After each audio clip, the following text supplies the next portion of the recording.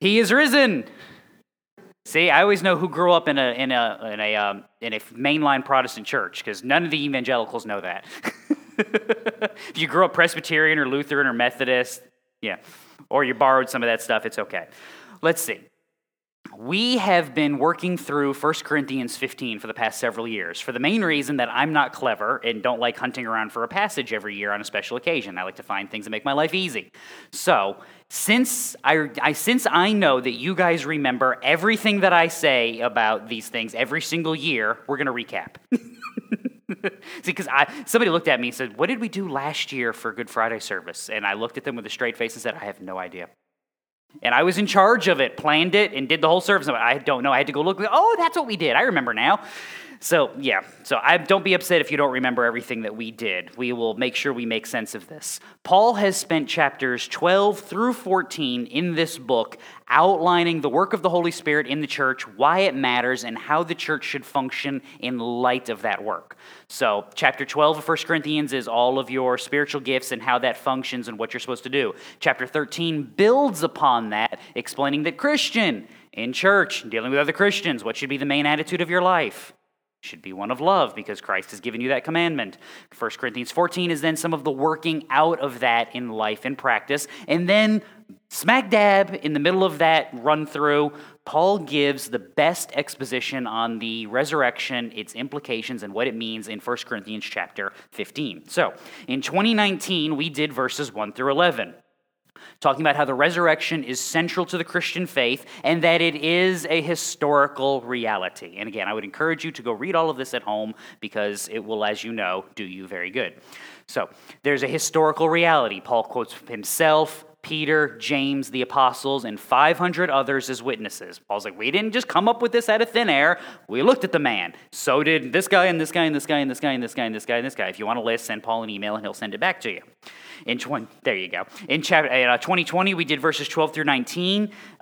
Denying the resurrection is a denial of the faith, because without the resurrection, Christianity is useless and hopeless. I mean, what good does it do to follow a dead guy around? I'm not really sure I don't think you'd go really far if you started following a dead guy around, would you? I mean, boring. Yeah, it would be real boring real quick. There's a reason why nobody has parties at the cemetery, except like the weird kids you didn't want to talk to in high school, right? You're remembering who they were right now.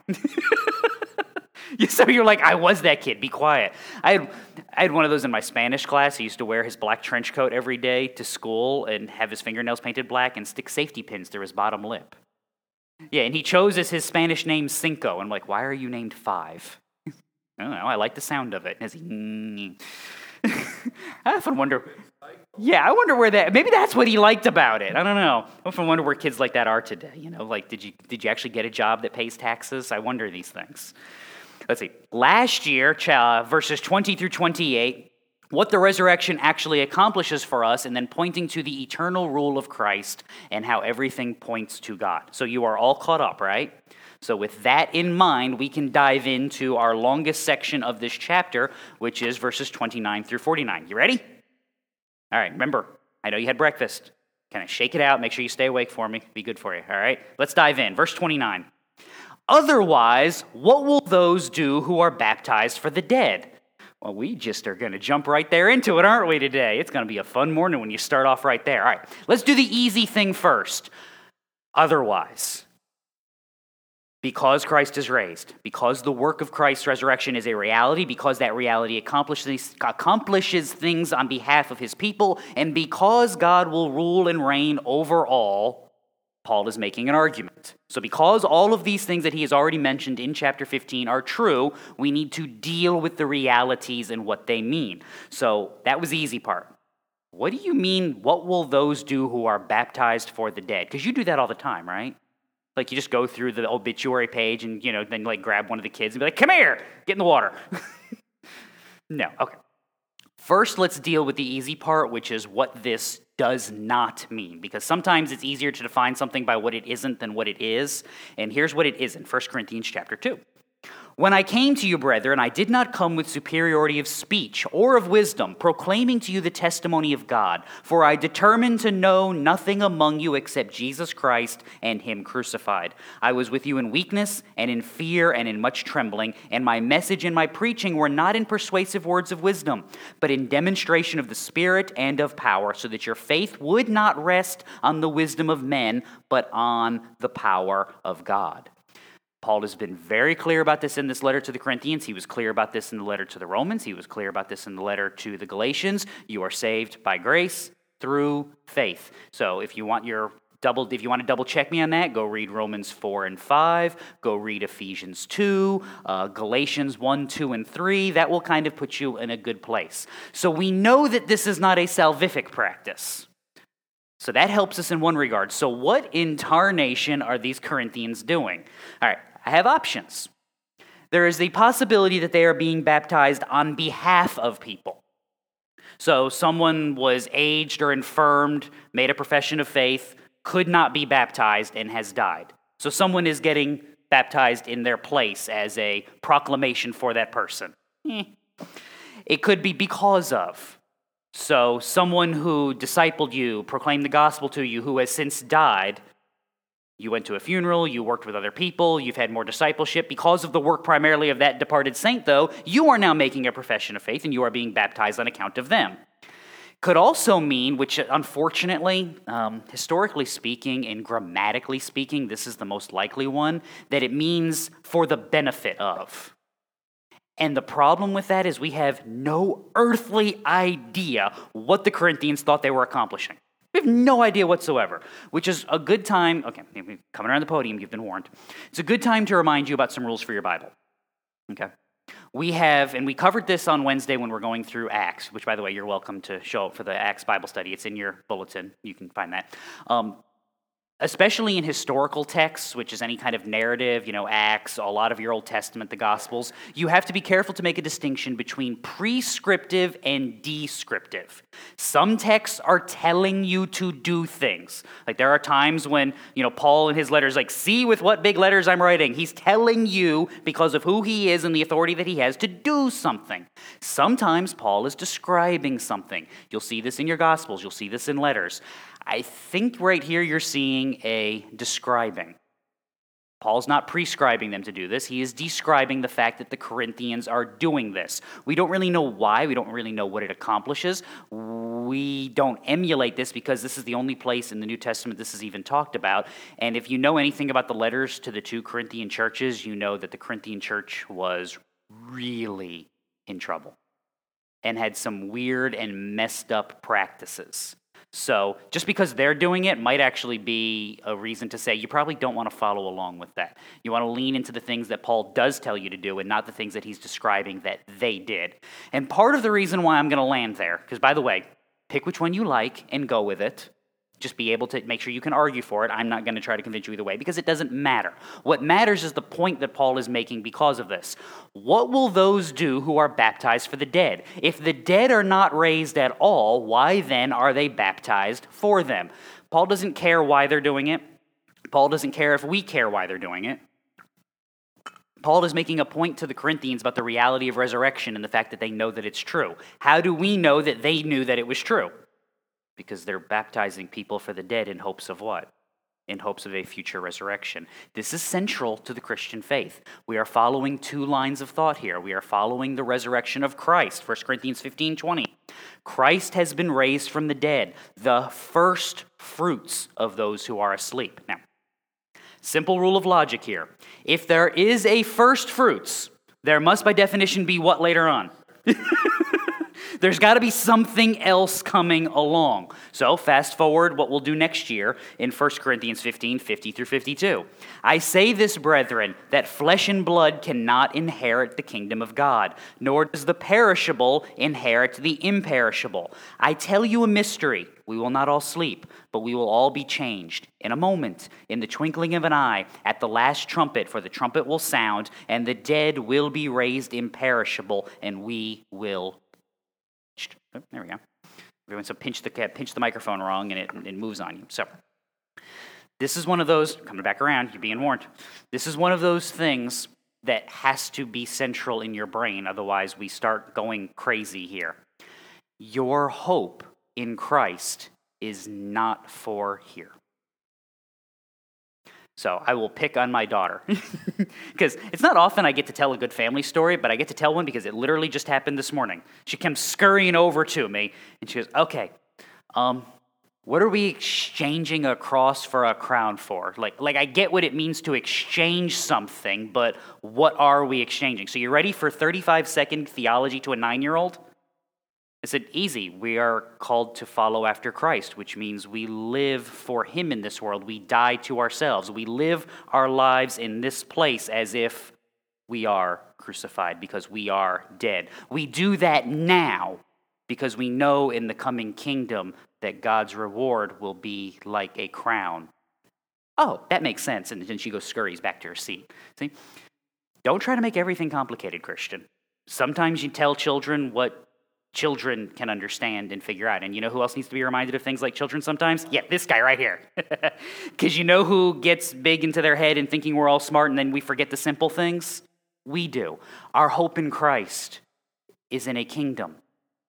It is in a final resurrection. Our hope is that as we live, we can live expectantly in him and knowing that one of two things will happen. He will either call us home and we will be reunited to a risen, changed body at the end, or he will come back before we have to go through that. Either way, we're good.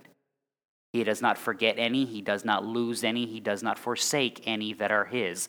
That is why this matters, is an understanding that we live in this world, not just celebrating Christ's resurrection, but also looking forward to our own, when this that is broken is fixed, when me, who is just a mess, is put right and cleaned up. That's the hope, that's the longing, that's the living. We're going to keep building on this, so don't lose me yet. Verse 30, why are we also in danger every hour? See, Paul moves from the Corinthians to himself. Paul's point here, the reality of the resurrection is seen in whose life? His. 2 Corinthians 11. 5 times I received from the Jews 39 lashes. 3 times I was beaten with rods. Once I was stoned, not in the California, Illinois way, but in the with rocks way, just so you know. I was shipwrecked a night and a day I have spent in the deep. 3 times I was shipwrecked. I have been on frequent journeys and dangers from rivers, dangers from robbers, dangers from countrymen, dangers from the Gentiles, dangers in the city, dangers in the wilderness, dangers on the sea, dangers among false brethren. I have been in labor and hardship through many sleepless nights, in hunger and thirst, often without food, in cold and exposure. Apart from such external things, there is the daily pressure on me of concern for all the churches. So if you ever wonder what it would look like to live on an old rugged cross, 2 Corinthians 11 will give you a good starting point. Now, why does Paul do all that? Fun little thing I read yesterday. This was good for me. The resurrection is real and verifiable, and Watergate proved it. I laughed too, but he was serious. He said, seriously. See, you had 120 in the upper room. You had the 12 disciples, and they traveled everywhere. And they were beaten, and they were killed, and they were tormented, and they were tortured, and they had miserable lives, and they never once changed their mind or wavered. It took 20 minutes of interrogation of the guys who broke into the Watergate Hotel, and they did what? They're like, he did it, he told me how to do it, and here's where the proof is found. This is Paul's argument, actually. Why would I live like this? I had a good life in Jerusalem. I was a Pharisee. I was going to be on the Sanhedrin. I was going to be in charge of people, running things. People were going to come to me for wisdom. Now they come to me to throw stuff at me. What would you pick if you had the choice? No reason for Paul to go from amongst the muckety-mucks and the they to the ones who are hated. That is part of his argument. Now, is this a primary argument for the resurrection? No, not in the least. You want to see the primary arguments? Go back in the book. This is Paul building his case. You recognize it in your life. You can see it in my life. Now, why does that matter? Never forget the reality of the human heart. Who made you? God. Why? Why? What is the chief end of man? To glorify God and enjoy him forever. Now, all will praise his name. All. Those who are on the earth, those who are under the earth, those who are in the sea, all will praise. Humanity will glorify God because of his work. Do you know who knows that? Everyone. Everyone. They reject the truth and unrighteousness. This is why I tell you, you can go into the world and bear the truth, and you can go into the world and battle for the truth, because you're not arguing with them. You're arguing against the sin that is entangled, the sin that has deceived. You are changing hearts and minds by changing hearts with the gospel message and trusting that the Holy Spirit will do his job and accomplish his work. They're not the enemy. The ideas, the sin, the destruction is the enemy, and that's where we attack. This is why we can be innocent as doves. This is why we can die daily and not fear. One, we know the reality of the kingdom that is to come. And two, we know the reality of the work that the Holy Spirit can and does and will do on a regular basis as his people are faithful and proclaim. It is a strengthening. This is what empowered the apostles to move forward. This is what empowered the church for the last 2,000 years to move forward. And this is what will empower the church until God returns or calls this all off. Which, he's not calling this all off. He's got a plan. You can read about it in the rest of the book. And by the rest of the book, I mean, this half of your New Testament. Because of that, we can, because we know who he is and what he has done. That is part of Paul's argument. So he then continues in verse 31. I affirm, brethren, by the boasting in you which I have in Christ Jesus our Lord, I die daily. As he should, and who else should as well, by the way? He and us. Galatians 2:20, I have been crucified with Christ. It is no longer I who live, but Christ lives in me. And the life which I now live in the flesh, I live by faith in the Son of God who loved me and gave himself up for me. Where did Paul come up with such an unusual theology? Who came up with that idea? As I've told you in James, what is James building all of his theology in his book on? Give me the Sunday school answer. When you don't know what to say, just say Jesus, right? Now you're going to have that song stuck in your head the rest of the day. You're welcome. Until I come up with some bad 80s reference, and then you'll have that stuck in your head the rest of the day. Luke 9, Jesus was saying to them all, if anyone wishes to come after me, he must deny himself, take up his cross daily, and follow me. What does that prove? So, okay, you're dying daily, Paul. What again does that prove? We'll go back to the beginning of Galatians again. You heard of my former manner of life in Judaism, how I used to persecute the church of God beyond measure and tried to destroy it. I was advancing in Judaism beyond many of my contemporaries among my countrymen, being more extremely zealous for my ancestral traditions. In other words, he was a who's who of the Jewish upper crust in Jerusalem. He was going to be one of the guys. And he turned that all down for something else. What does that? What gets a human being to say, I like living like this. Now I'm going to like living like this. Has that ever worked for anybody in their own power? If you don't believe me, quit smoking. I'm serious. Change your entire dietary structure. I mean, we joke about this all the time with diets. What do you do to yourself the minute you say, I'm going on a diet, no more cookies? You go grocery shopping and look at your cart, and what's it full of? Cookies. You're like, how did that happen? You tell yourself you're going on a diet, so you go from buying 1 box to 4. Because you walked through and you said, I'm not buying any of those. I don't want them and I don't need them and I'm not getting these. What are you thinking about? Yes. In my power, I am useless. In my power, I am hopeless and helpless. The Holy Spirit is who changes hearts and minds and lives. Always remember our formula for this. You try to change behavior, what's going to happen?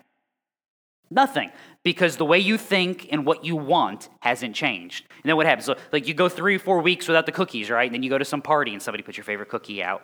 And you're like, I'll just have 1 box. You suddenly turn into Cookie Monster and you get the plate tilted trying to unhinge your own jaw. There you go. I cut down. I went from 4 boxes of cookies a week down to 3. Look, everything's great. How do we get the behavior to change? I have to change the heart. If I change your heart, what you are, what you desire, that will change the way you think about the world and what you want out of the world. That will then change how you live in the world. Now, short of a saw, I don't know any other way to change people's hearts other than the work of the Holy Spirit. Therefore, what weapon do you carry into the world, Christian? You carry the gospel message, because it is only the power of Christ crucified and raised on the third day to proclaim to a lost and dying world that actually changes them, because that's the work that the Holy Spirit uses to change them. This is where we must land. In order to do that, you start with I die daily, because I'm not smart enough. I'm not clever enough. Believe it or not, I'm not funny enough. I know that's hard to believe, isn't it? Isn't that amazing? And I know I'm not, because I live in a house full of people that don't laugh at my jokes. That's why I love you guys so much on a Sunday morning, because you laugh at my jokes, which is probably not a good influence on me. But I'm not good enough. He is. I told you earlier, thanking you guys was the second most important thing I'd say. The most important thing I say is God's good at his job. He's awesome at it, and it is his work that changes lives. So get out of us. Let's carry the cross and actually proclaim his work. Why? Because how did it change you? How did you get here? Wasn't your wisdom, wasn't your brilliance, wasn't your work. It was his mercy and grace because of the work that Christ has accomplished. So let's continue. Verse 32. If from human motives I fought with wild beasts at Ephesus, what does it profit me? If the dead are not raised, let us eat and drink, for tomorrow we die. Dun, da, da, da. If what we're celebrating today is useless and a lie, what has it accomplished? What good would it do you to die daily? See, this is 2 Timothy 3 in perfect action. This is why I can understand, I'm going to get myself in real trouble here in a minute. You ready? I can understand every manner and method of church. I can disagree with them, but I understand it. So, simple case in point. Like, I disagree with Presbyterians, Methodists, Lutherans on mode of baptism. I think baptizing little babies is the wrong way to go about it. Doesn't make them evil. I think they're wrong. But I understand what their argument is and why they do it. I get it. I completely get it. There is one, I don't even think denomination is the right word to use, but there is one religious group that I cannot for the life of me understand. It's Unitarian Universalists. It makes absolutely no sense to me. It is the definition of 2 Timothy 3 in action. It is a form of godliness and denying any power. It's the Lions Club or, like 4-H for adults. But I can't for the life of me understand it. That's what Paul is going on here. If I'm convincing the Ephesians what they should do because I think it's best for them, I'm wasting my time. You know what I should do? I should go party, because how many trips around the world do I get? I get one, which means what should I enjoy? All of it. Because, I might as well enjoy everything there is to enjoy. I might as well do everything there is to do, because all that's ever going to happen to me is going to put me in the ground one day, and that's going to be the end of it. Now, you ready for the wisdom of God? Anybody think there's a book in the Bible that actually discusses this sort of topic? Who wants to take a guess? Yes, Ecclesiastes. This is beautiful. This is why I love the modern arguments for the world. It's because God's like, yeah, you people are a few thousand years behind this argument. So let's figure this out. Ecclesiastes starts out with what? Solomon, he's rich. What's it, 700 wives, 300 concubines. He's got a massive harem going on. He's got all the money you could imagine. Smartest guy in the room, so he's making all the good deals. And he looks and he goes, I decided to test myself with all the pleasures of life, and I denied myself nothing. Wine, food, women, fun, you name it, Solomon had it. And it was all vanity and striving after the wind. If you go to chapter 7, in the midst of that testing, a good name is better than a good ointment, and the day of one's death is better than the day of one's birth.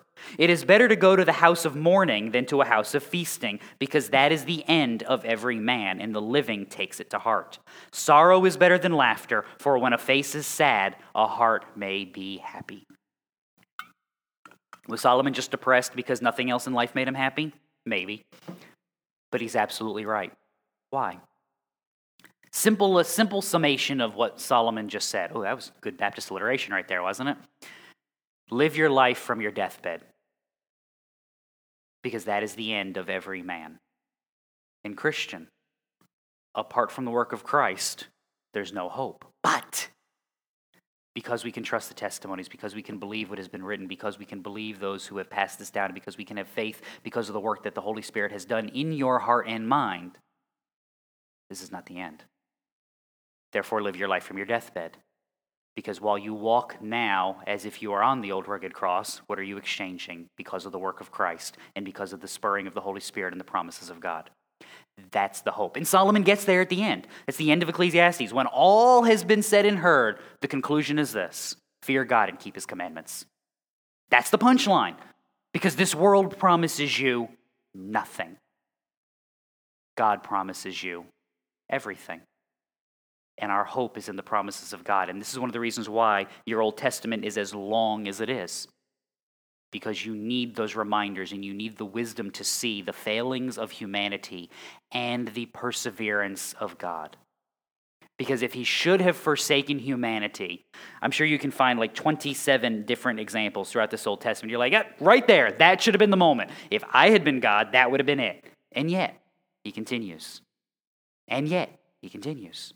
And he is faithful. Why? Again, this is one of my favorite Old Testament verses. It's Deuteronomy 7. Moses tells them, God didn't pick you because you were numerous. He picked you because you were tiny. You were the least of all nations. And because of the promises that he made to Abraham, to Isaac, and to Jacob.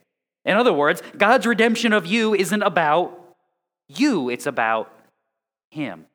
What's the chief end of man? To glorify God. He redeems a people so that he may present them to his Son, so that the Son may glorify the Father and say, no, these are for you, so that God may be all in all. This is the work that has been accomplished. This is the work that is being done daily. This is where we have to lean. This is why we can look at this and say, I agree with you, Paul. If that's our motivation, it's useless, but it's not our motivation. So continue on. Do not be deceived. Bad company corrupts good morals. Become sober-minded as you ought and stop sinning, for some have no knowledge of God, and I speak this to your shame. Ow! Tell us how you really feel, Paul. I mean, they wouldn't write a book about that verse today, would they?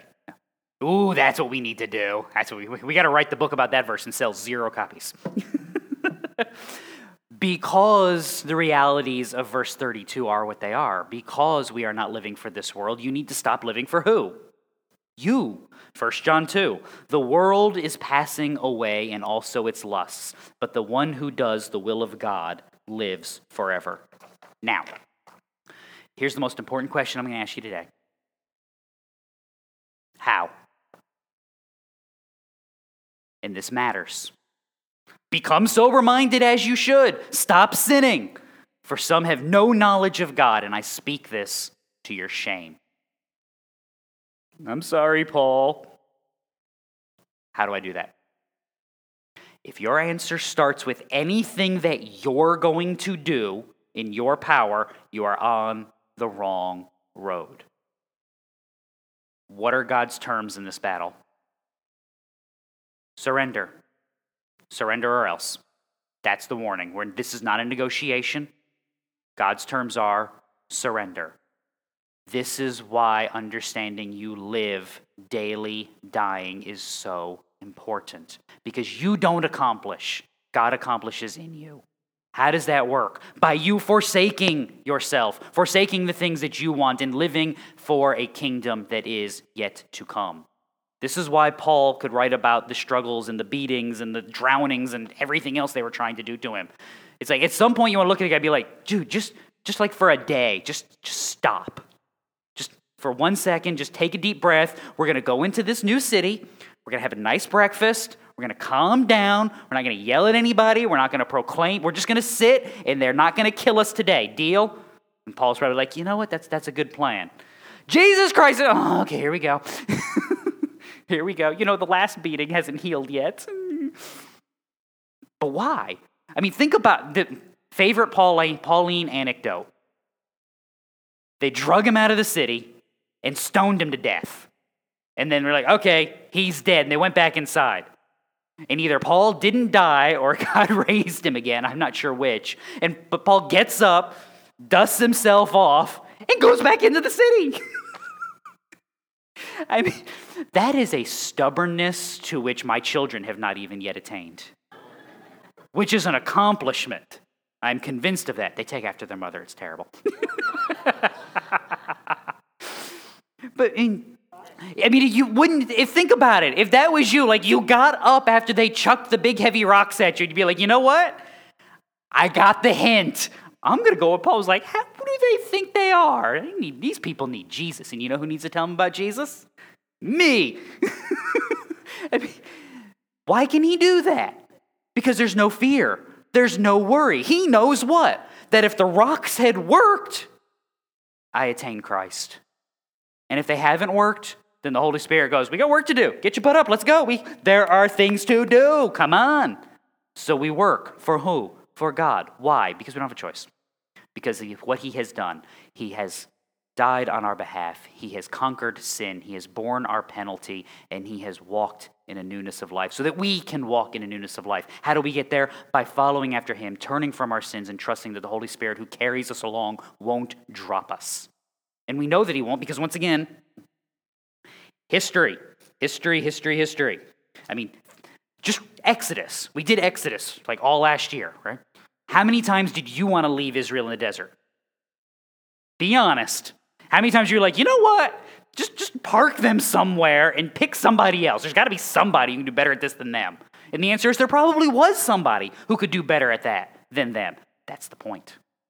That's the point. Paul makes that very point to Timothy. This is why God chose me. If he can save me, he can save anybody. It's the one Bible verse you have permission to argue with. When Paul says he is the chief of sinners, you know what you should say? Nuh-uh, I am. I'm worse than you are. Why should you say that? Because I can celebrate the great overcoming work that God has done. This is why I tell you, be honest about who you are and what you are, because it glorifies God. Not that you rejoice in your sin, but that you rejoice you have been redeemed from it. That the penalty for it has been set aside. The power of it has been yanked away, and you can walk in the newness of life. And you can look at that pile of and go, that was me. Keyword, was. But by the grace of God, I am new, and I am clean, and I walk. So this doesn't start with me. This starts with surrender and turning to call out to God. Verse 35. But someone will say, how are the dead raised, and with what kind of body do they come? Hey, I like that question. That's a good one. Maybe the Corinthians are wondering, hey, do we get the new iPhone, or do we just get last year's iPhone in a different color this time for way too much money? Some of you are like, don't remind me of that. That's my new favorite commercial I see on TV now is the new iPhone is now green. I'm like, does it do anything else, or is it just green? Just a reminder, every time you look at it, this thing costs me. Yeah, and that horrifies me because I looked at cell phones a while back, because Cameron and I's cell phones are about 4 or 5 years old, and I remembered cell phones being like $300 or $400. Yeah, I did the same thing when I looked, I'm like, $1,200? You people are out of your mind. Out of your absolute mind. I'm looking at mine going, don't break. I love you, don't break. So, good question, right? What does this look like? Well, keep reading. Verse 36 and 7. You fool! That which you sow does not come to life unless it dies. And that which you sow, you do not sow the body which is to be, but a bare grain, perhaps of wheat or of something else. Never mind. Not a good question. Not a good question at all. Why? Because you live on a cross. You live dead in the hope of what is to come. Now, where is Paul getting this analogy from? Well, again, Paul is building his theology on whose words? Yeah, I say somebody give me a Sunday school answer. Jesus, I'm awake. No. John 12. Truly, truly, I say to you, unless a grain of wheat falls into the earth and dies, it remains alone. But if it dies, it bears much fruit. Let's summarize this really well. The reason why it's a dumb question is because you don't drive forwards while looking backwards. You're like, have you seen the people in Rockford? Yeah, yes, I have, and now you know why they can't drive. Actually, I learned why all the people who can't drive. Is my favorite joke, is we were coming back around Thanksgiving time from Cameron's parents. And you know those signs they have that tell you whenever there's like an amber alert or a silver alert? They had the one up there, It said, only turkeys drive drunk. Call a designated driver. I'm like, I just figured out why nobody can drive on the road. They're giving driver's licenses to birds. This makes perfect sense. Apparently, they only give driver's licenses to alcoholic birds. That makes even more sense why they can't drive. So yeah, no, you don't drive forwards while looking backwards. That's the point right here. You live your life not always looking at what you were, but looking at what you should be. Luke 9. Someone came and said, I will follow you, Lord, but first permit me to say goodbye to those at home. And Jesus said to him, no one, after putting his hand to the plow and looking back, is fit for the kingdom of God. How? What's his point? Hate your family? No. Love God more than everybody. This is one of those advice. Isn't this the advice we give to newlyweds? Is date someone who loves God more than you? Because otherwise, you just found where the idol in your life is going to be. You just found where the idol in your family is going to be, in your marriage, with your children. And you've seen these families. I love my children more than anything. Oh, that's going to be a problem. I don't know what I do. Stop right there. I get the sentiment, but you'll follow God. In Christ, you'll follow God. That doesn't mean the road is beautiful. Sometimes it looks like a nice Rockford city street. And you're all like, I just healed from that wound. Why does that matter? Because you live now on a cross. Was it supposed to be comfy? Was it supposed to be fun and happy? No, it doesn't look like a Monty Python sketch. Don't sing the song. I told you I'd come up with another one to stick in your head, didn't I? No. The reason it's a bad question is because, Christian, I don't care.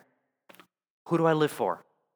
And that's where the hinge comes in right here, verse 38. But God gives it a body just as he wished, and to each of the seeds a body of its own. This is very, very important in this argument for Paul. In whom do you trust? God. For whom do you live?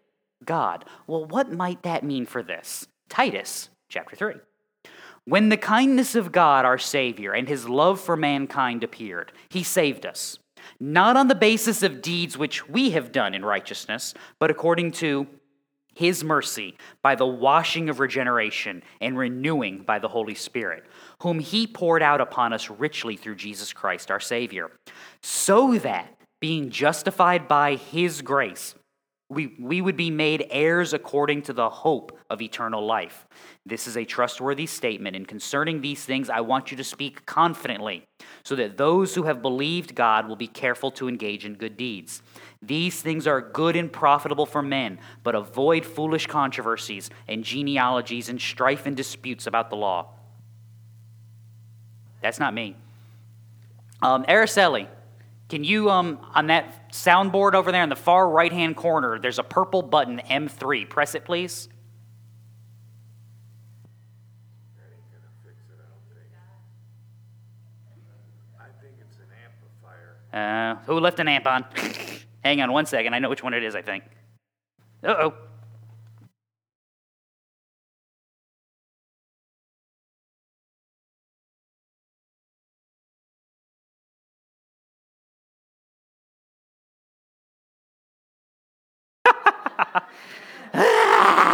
It was one of them. You were looking for the alien spacecraft for a second there, weren't you? There you go.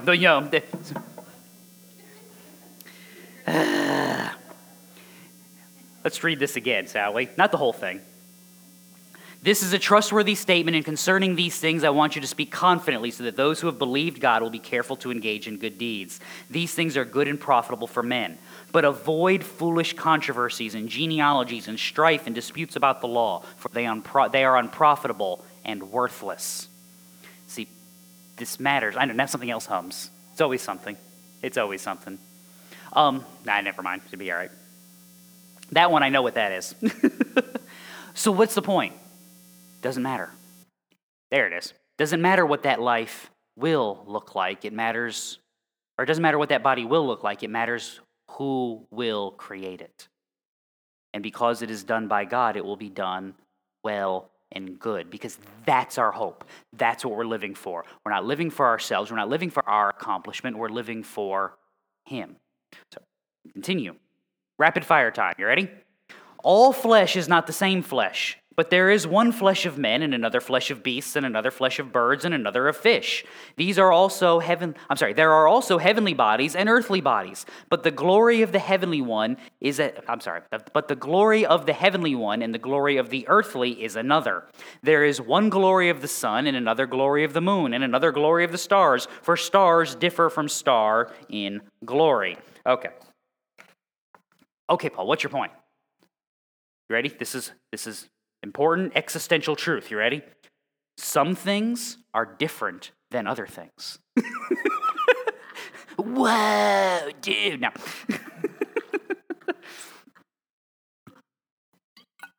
why does that matter and why do we care?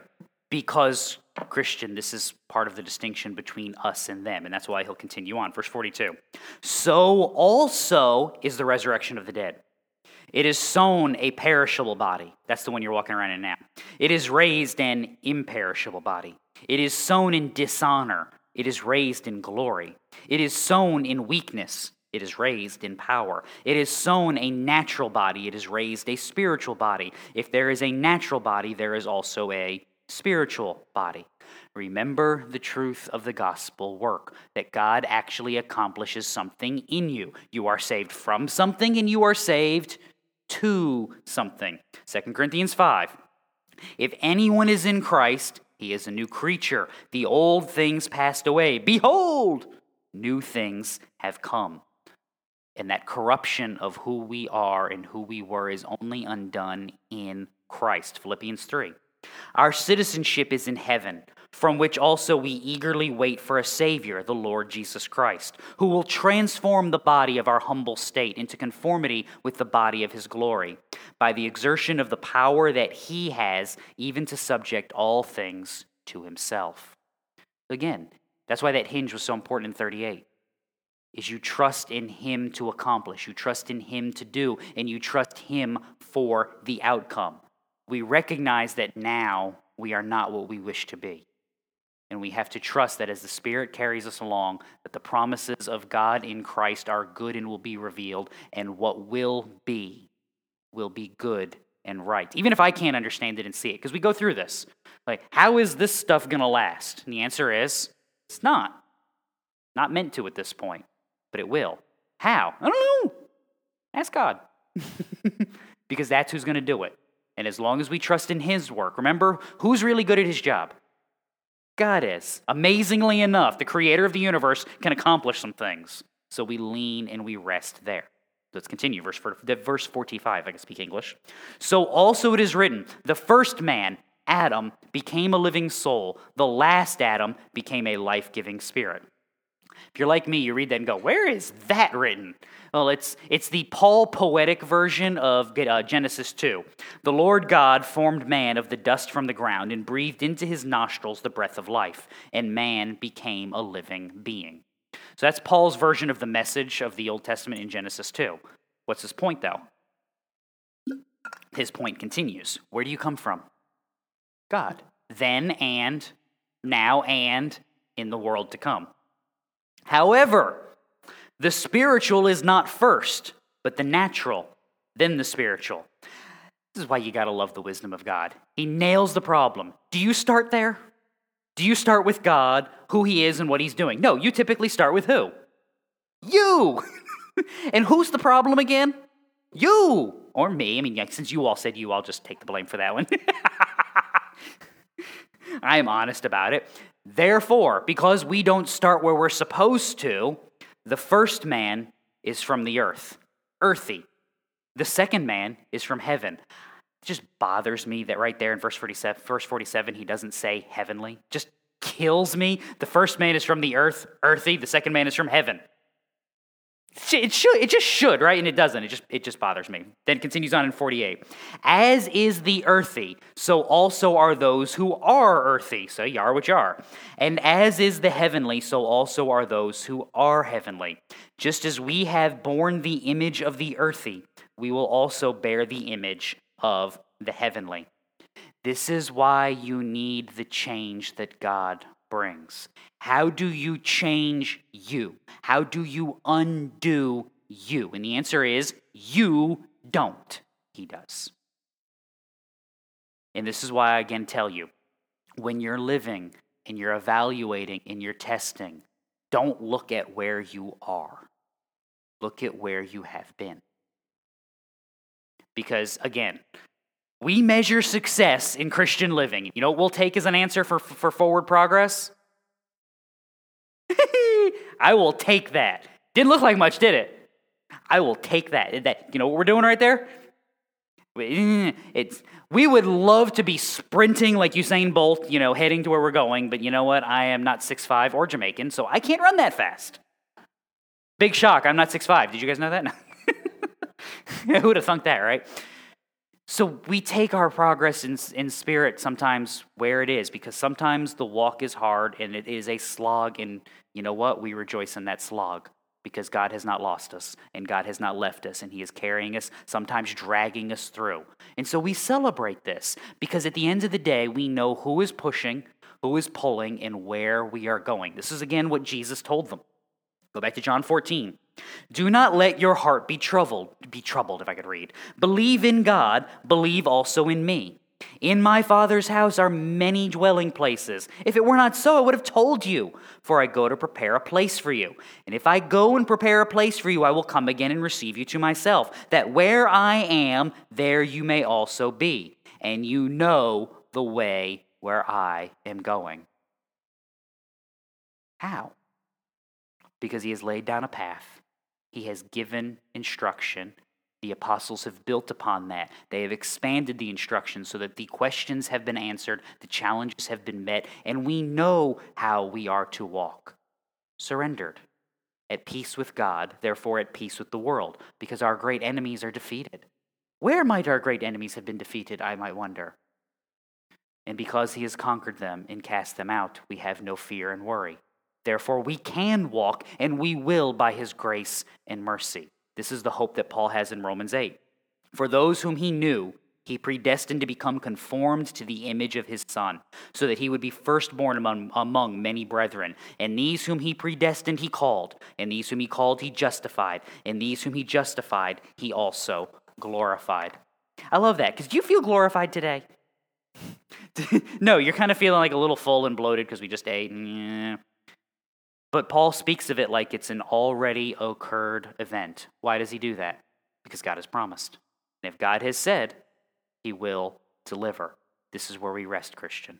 This is where our hope lies, is that God has promised He will accomplish. That while we are not where we wish to be, we know we will get there because God is bringing us forward and He is carrying us along. And how do we continue on that path? By each day surrendering, fighting against sin, trusting that it is God's work that overcomes and it is God's work that carries us forward. Let's pray.